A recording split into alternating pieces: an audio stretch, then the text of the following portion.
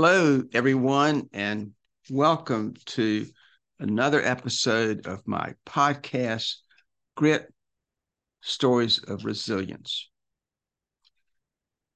I am changing the order of some of my episodes just now, this week and perhaps next week, to follow up on this last one with Ann Drescher, who is the third-year doctoral student at the University of North Carolina at Chapel Hill, in which she talked, I thought, rather eloquently about the challenges that young people have in going to college that first year and meeting new people and getting involved and building new friendships and relationships, but also the stress of being away from home, perhaps for the first time. Some kids may be looking forward to that and think there's nothing finer than to be away from home. But, others may think that, but that's not the way it, always turns out, at least in the first few weeks. And there's always an adjustment period. You're moving into a dorm, new roommates, new suite mates, new lunch and dinner mates, new classes that perhaps are tougher than you had even in high school, no matter where you went to high school. And all of that's a challenge. And they want to do so well. And they're trying so hard to be their best. And so it hit me that, it's so difficult sometimes for people to start and do new things for the first time. I was listening to another podcast by an excellent person, Mel Robbins, on the way back from out of town in the mountains this past weekend. And she was talking about how when people start out with doing something they have never done before, it's not that they don't have any experience so much as they are simply beginning. They are beginners. So no matter what you have done in your life up to this point, if you do something different, you are a beginner. Well, when I joined the Attorney General's office a long, long time ago, I was just turned 25 years old. And a friend of my family, who was a member of the Supreme Court at that time, Dr. Beverly Lake, the father of I. Beverly Lake Jr., who became the Chief Justice of the Supreme Court not that long ago, told me that I needed to write a letter of resignation and give it to someone else and leave the Attorney General's office after 2 years, because that would be enough to get what I needed to get out of that experience of working for the state as a lawyer. I, of course, did not follow that advice and stayed there probably way too long. I stayed there almost 8 years, 4 times as long as he thought I should. During that time, I had numbers of different jobs, mostly in-house, advising state agencies, the head of the Consumer Protection Division of North Carolina at that time. And from time to time, I would argue appeals for the state, as everyone did, in the Court of Appeals of the North Carolina Supreme Court, and sometimes on constitutional issues in federal district courts before 3 federal district court judges. Those were challenges, but they were controlled challenges. You had a group of people around you. You wrote briefs.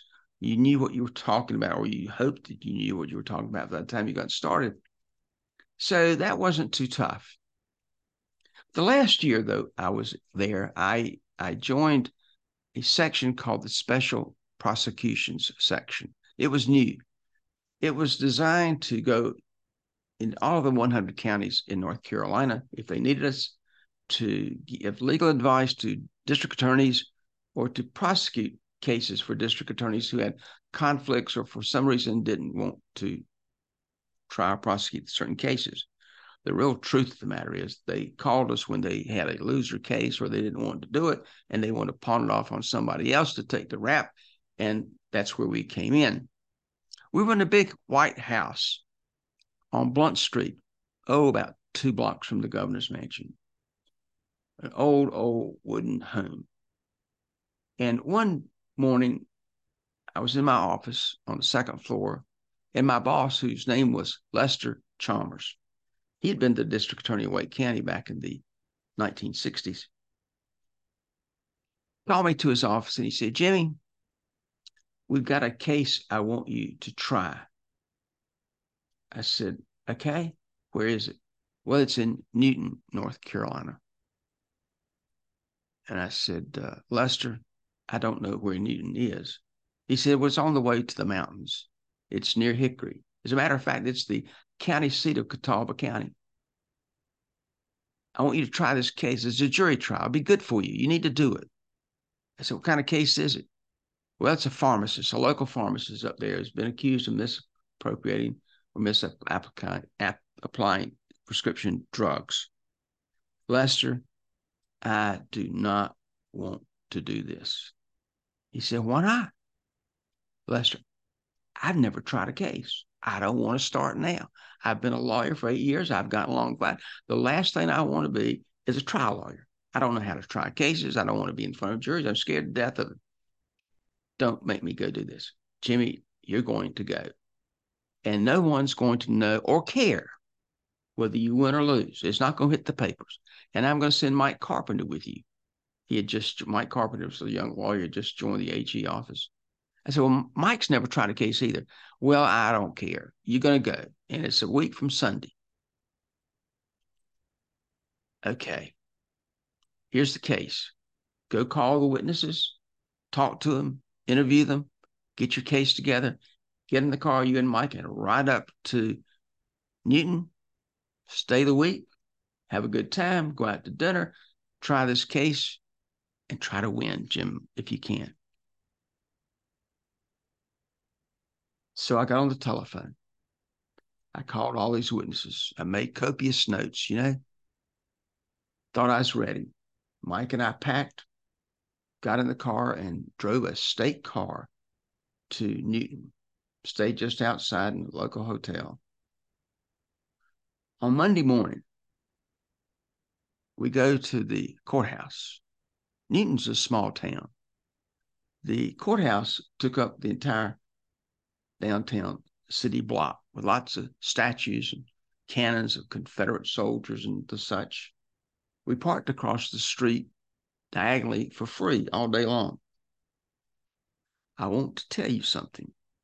If you are a lawyer trying a case from a place outside of a small town, though I love small towns, but you go there and you can park diagonally across the street for free, you are going to lose because you're out of town and you're going to get home cooking.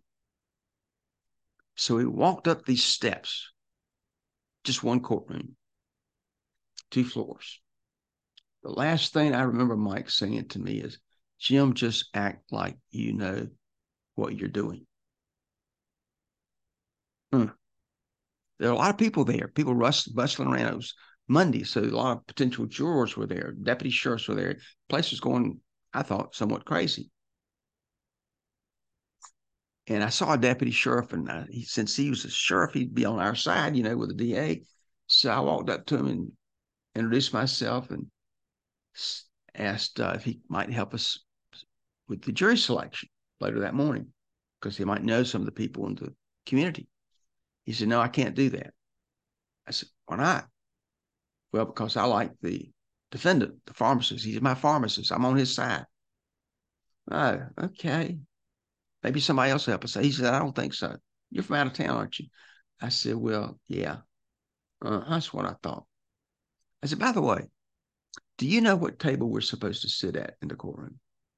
He looked at me and started laughing. He said, you're new to this, aren't you? I said, yes. This is my first one. Oh, my God. He said, well, you sit at the table next to the jury box. That's where the DA always sits, next to the jury box. So we go in. Case is called for trial.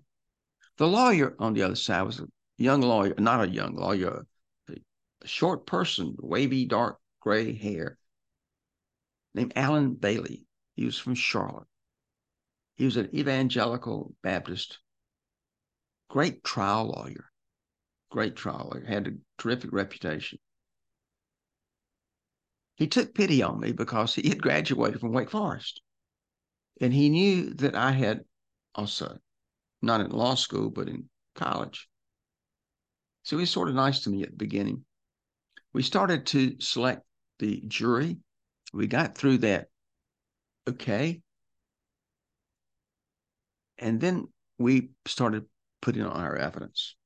I called my first witness to the stand, asked him some questions, who he was, where he lived, how he was educated, what kind of job he had, what were his job qualifications, and then started in about the 10th or 12th question into the meat of my direct evidence. I had the questions all written out, so I was pretty at peace with myself.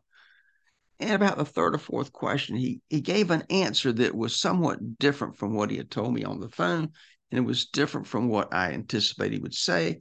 So I was sort of stumped, but I went on with my next question, which did not follow the previous question in his answer. After about 5 minutes, it was a mess. His answers and my questions did not go together. So the judge stopped the trial, just stopped the trial, and called my co-counsel, Mike Carpenter, to the bench. He knew Mike. He knew Mike because Mike was a political friend of Rufus Evanston, who at that time was the Attorney General, and he knew Rufus. He said, you know, Mike, Jim does not seem to know what he's doing. And Mike threw me under the bus saying, Judge, he doesn't. Can you help us? And the judge said, yes. Just tell him to ask the questions this way. What happened next? So I went back and did that. You know, it went a lot better. It took the entire week to try this case. And on Friday morning, the jury went out. They came back after a couple hours and convicted the defendant, but only of a misdemeanor, not a felony, just a misdemeanor. And the judge gave him a probationary sentence and $100 fine.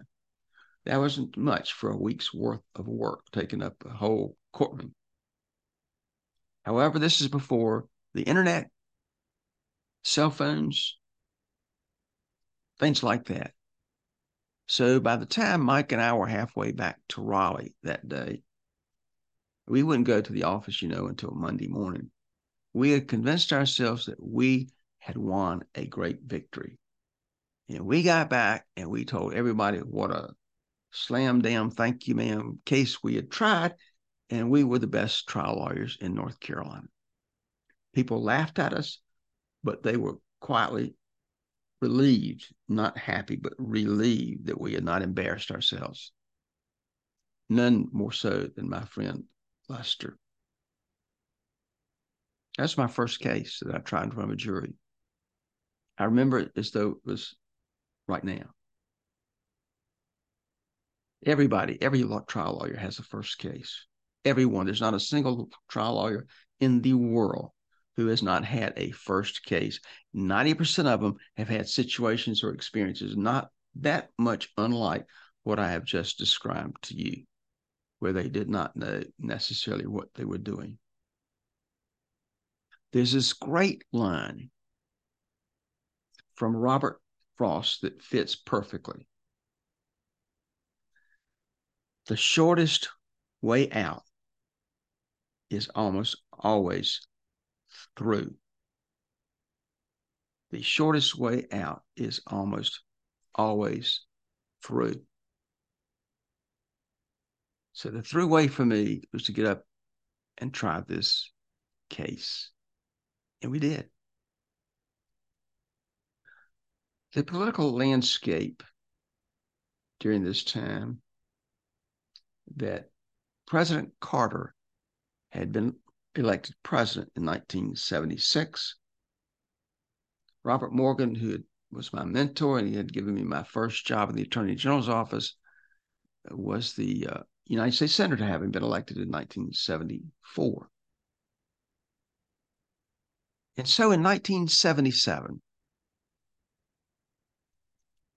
we talked one day by telephone, and he asked me if I'd like to be an assistant United States attorney.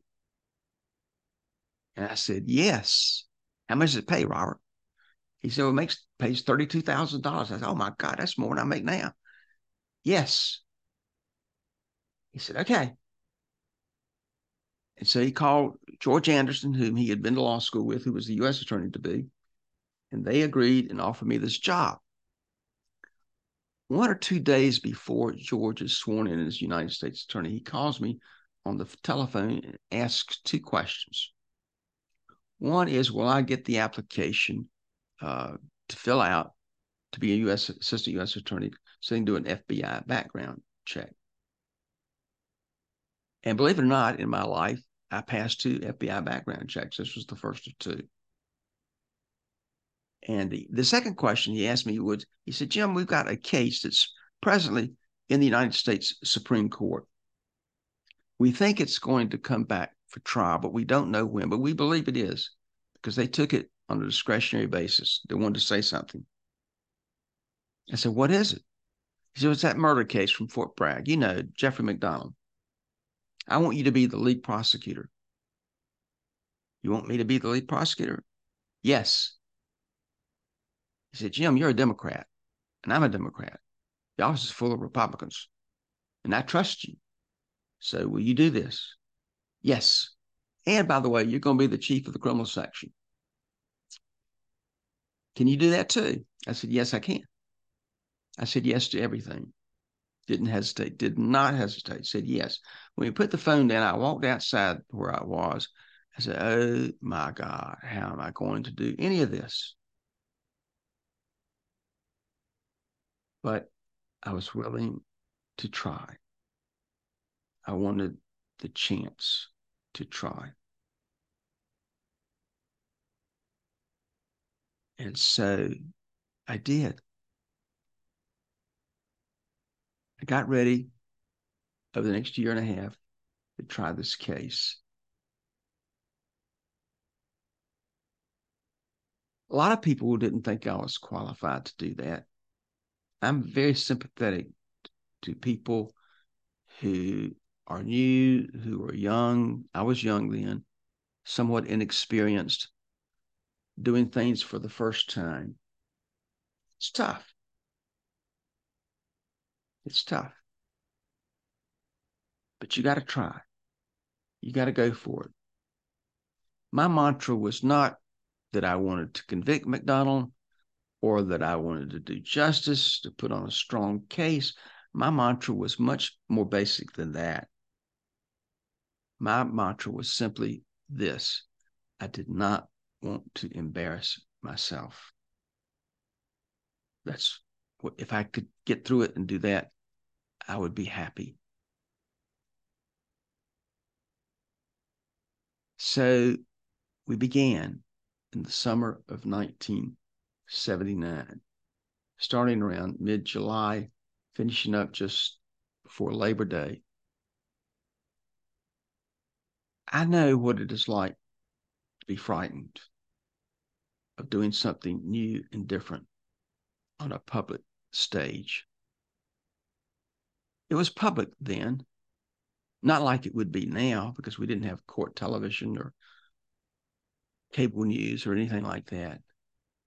I remember though the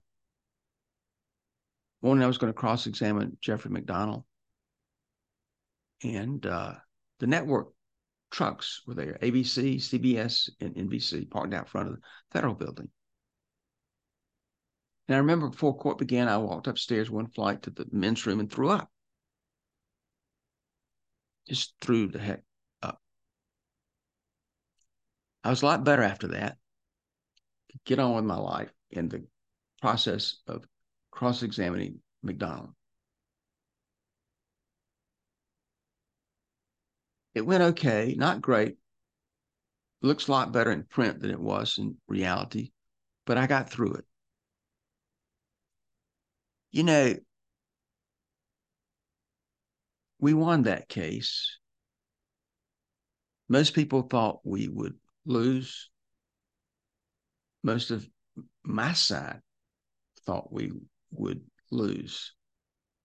The only people who did not think we would lose were the jury members. And they didn't decide that we were going to win until a few days before the case was over, I think. Sometimes if you try hard, if you work hard, if you do your best, you will get lucky. And that's what happened. We got lucky and we tried hard and we did our best.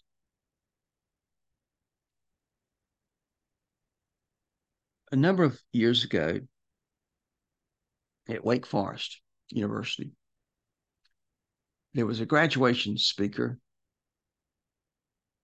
who was the executive editor of the New York Times. She was the first woman executive editor. The week before she was to speak, she was abruptly fired from her position. She loved the New York Times. You know, in today's world, most young people that you will see and meet, and you may be one of them, have tattoos over your different parts of your body. She had a tattoo herself. An older lady, 10 or 12 years ago, had the New York Times logo tattooed on her left shoulder. That's how much she loved the New York Times. She had the job of her dreams and she was fired. Nobody at Wake Forest knew whether she would show up or not. She did. There was a lot of media there because this is the first time she was going to speak since her firing. She gets up on the podium out in the quad at Wake Forest and she starts to make her speech. She throws her speech away and she starts and says, you know, nobody knew whether I would show up today because I was fired from my dream job just last week and I don't have a job as I speak to you today. I'm not speaking to you as the editor of the New York Times. I'm speaking to you as who I am. And then she looked at everybody who's dressed so nicely, the young men and women in their caps and gowns, and said, you know, you all look wonderful. You all look beautiful and happy. But you and I know that some of you, as you're sitting there right now, aren't all that happy.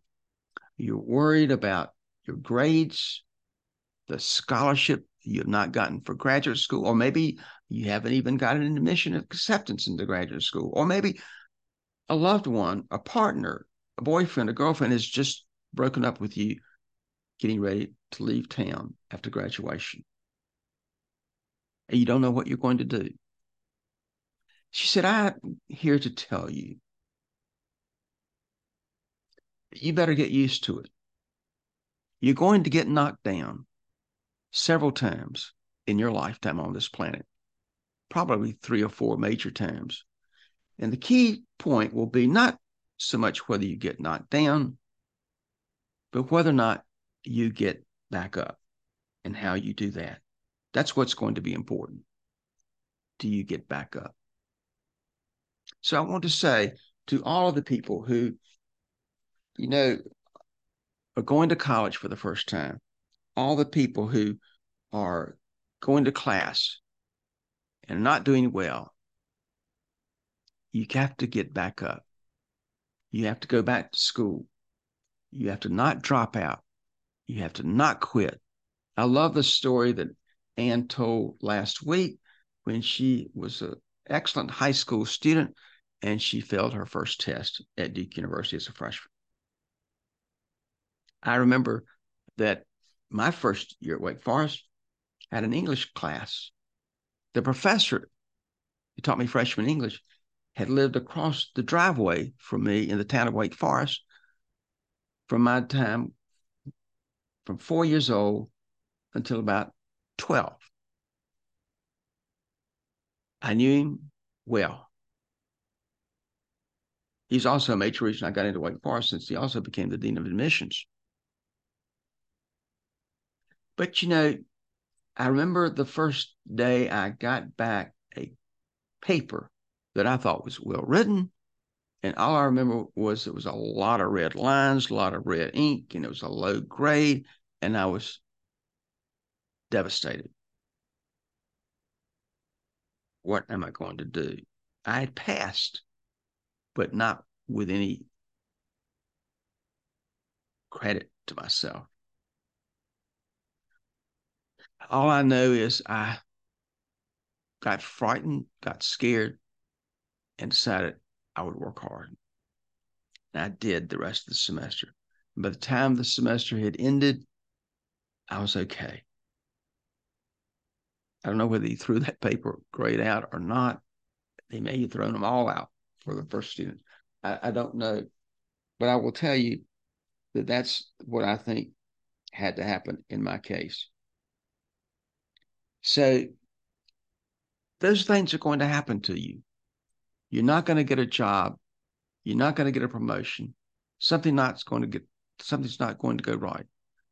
Your retirement will not be as much fun as you thought it would be. And you will get older. And you will get the view that it's too late to try new things, that it's too late to start over. I want to say to you, as I have said to so many people over the years in my seminar programs, there is one thing, maybe only one thing, that I know how to do. And I want to tell you about that just now. There are lots of ways to start over. There are a million ways to start over. No one situation or one way is no better for you than me and me than you, and it may not work. What works for me may not work for you. But I'm here to tell you what I did in my own life works. And some of these things I'm going to talk about will work for you. First of all, you have got to be optimistic. You have got to think good thoughts about yourself. You can't walk around in a cloud of depression. You've got to try, and you've got to think that you can succeed. My favorite line from high school is, if it weren't for the optimist, the pessimist wouldn't know how happy he isn't. Optimism. You may think that as you get older, some people have done you wrong, have not been as loyal or as helpful to you as they perhaps should have been. Perhaps you've lost some friendships along the way. Perhaps you've been odd man out. I think to start over, you have to have no memory. No memory. President Clinton was asked one time what made him successful president. He said he had no memory. You can't have a memory to be president of the United States. He said you can't remember who was not nice to you last week because this next week you may need them for a vote in Congress or something like that. You can't hold grudges. You can't do that. I know you want to, or at least I wanted to. I want to knock some of them upside the head, but I couldn't do that. I learned not to burn bridges. I didn't burn bridges. I have never been a bridge burner, and I don't think it works. I think I had to keep on trying. It's sort of like throwing spaghetti against the wall. You want to see if one of the noodles sticks. I know that's a bad way to go, but sometimes you can't do a rifle shot. You just got to try all sorts of things and see what works. Remember, if plan B doesn't work, there's still, after plan B, 24 more letters in the alphabet. And so you can do that. Most everyone's career, I think, has starts and stops, ups and downs, successes and failures. Most all of them do. I was not, however, prepared for the biggest challenge of starting over,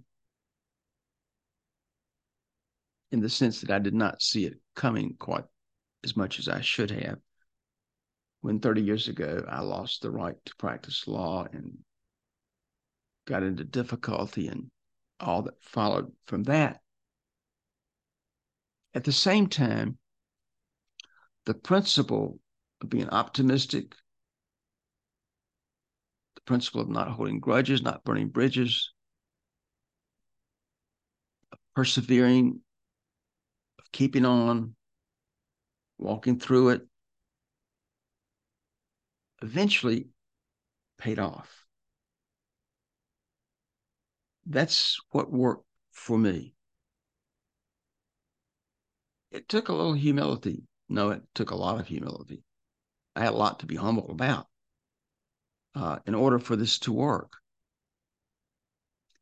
I remember when you think that you're afraid right now to go to class or go to school or start a new job or walk into a new classroom, think for just a second what it would be like to walk into a room and look around and see if there's anybody there whom you know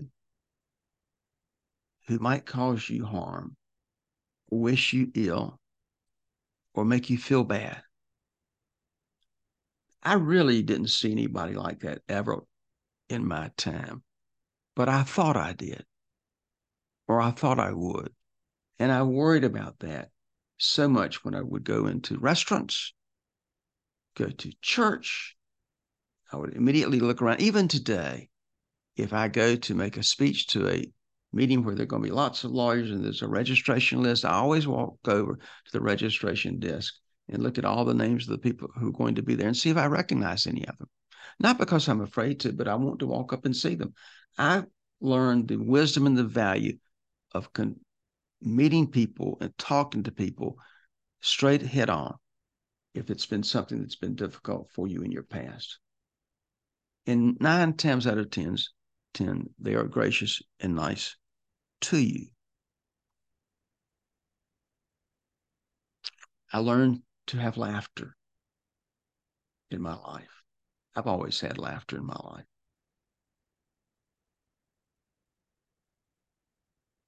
I have learned to try. Everybody you know can do this. Everybody can start over. Everybody who's listening to this podcast has a story to tell. A story of success, of disappointments, ups and downs, sideways, but interesting stories. Everybody has one. And yours is just as interesting as anybody else's, including mine.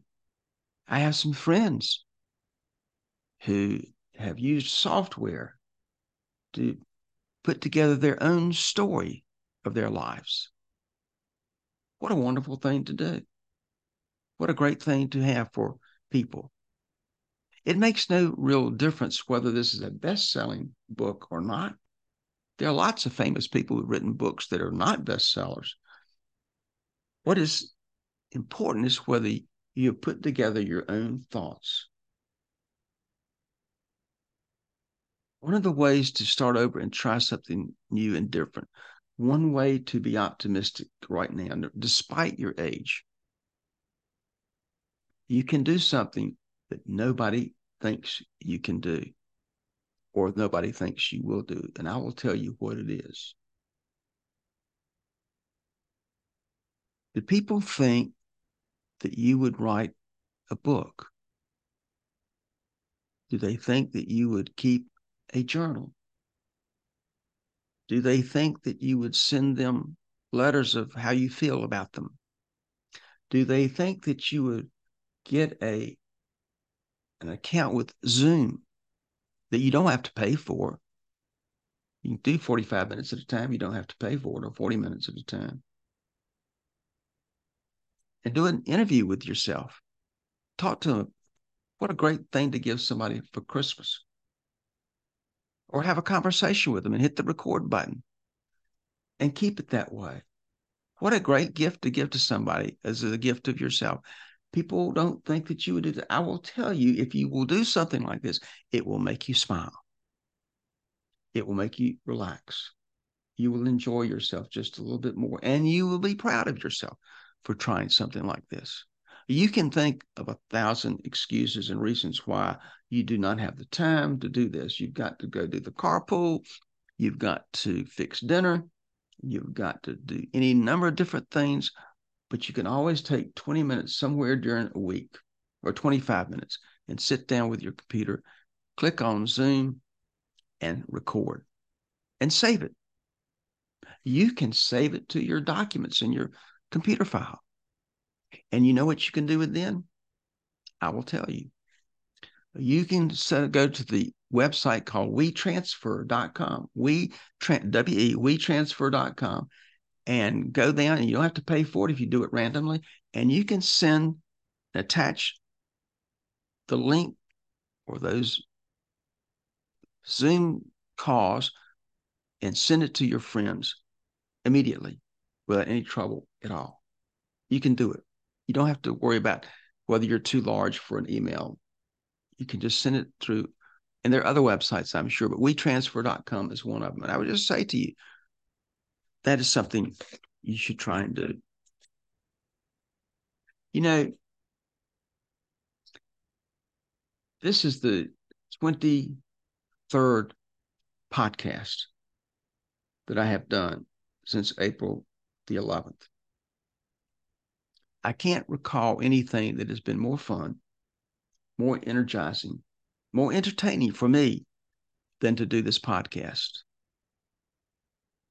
I have talked to so many interesting people, and it's made me think and reimagine things all over again.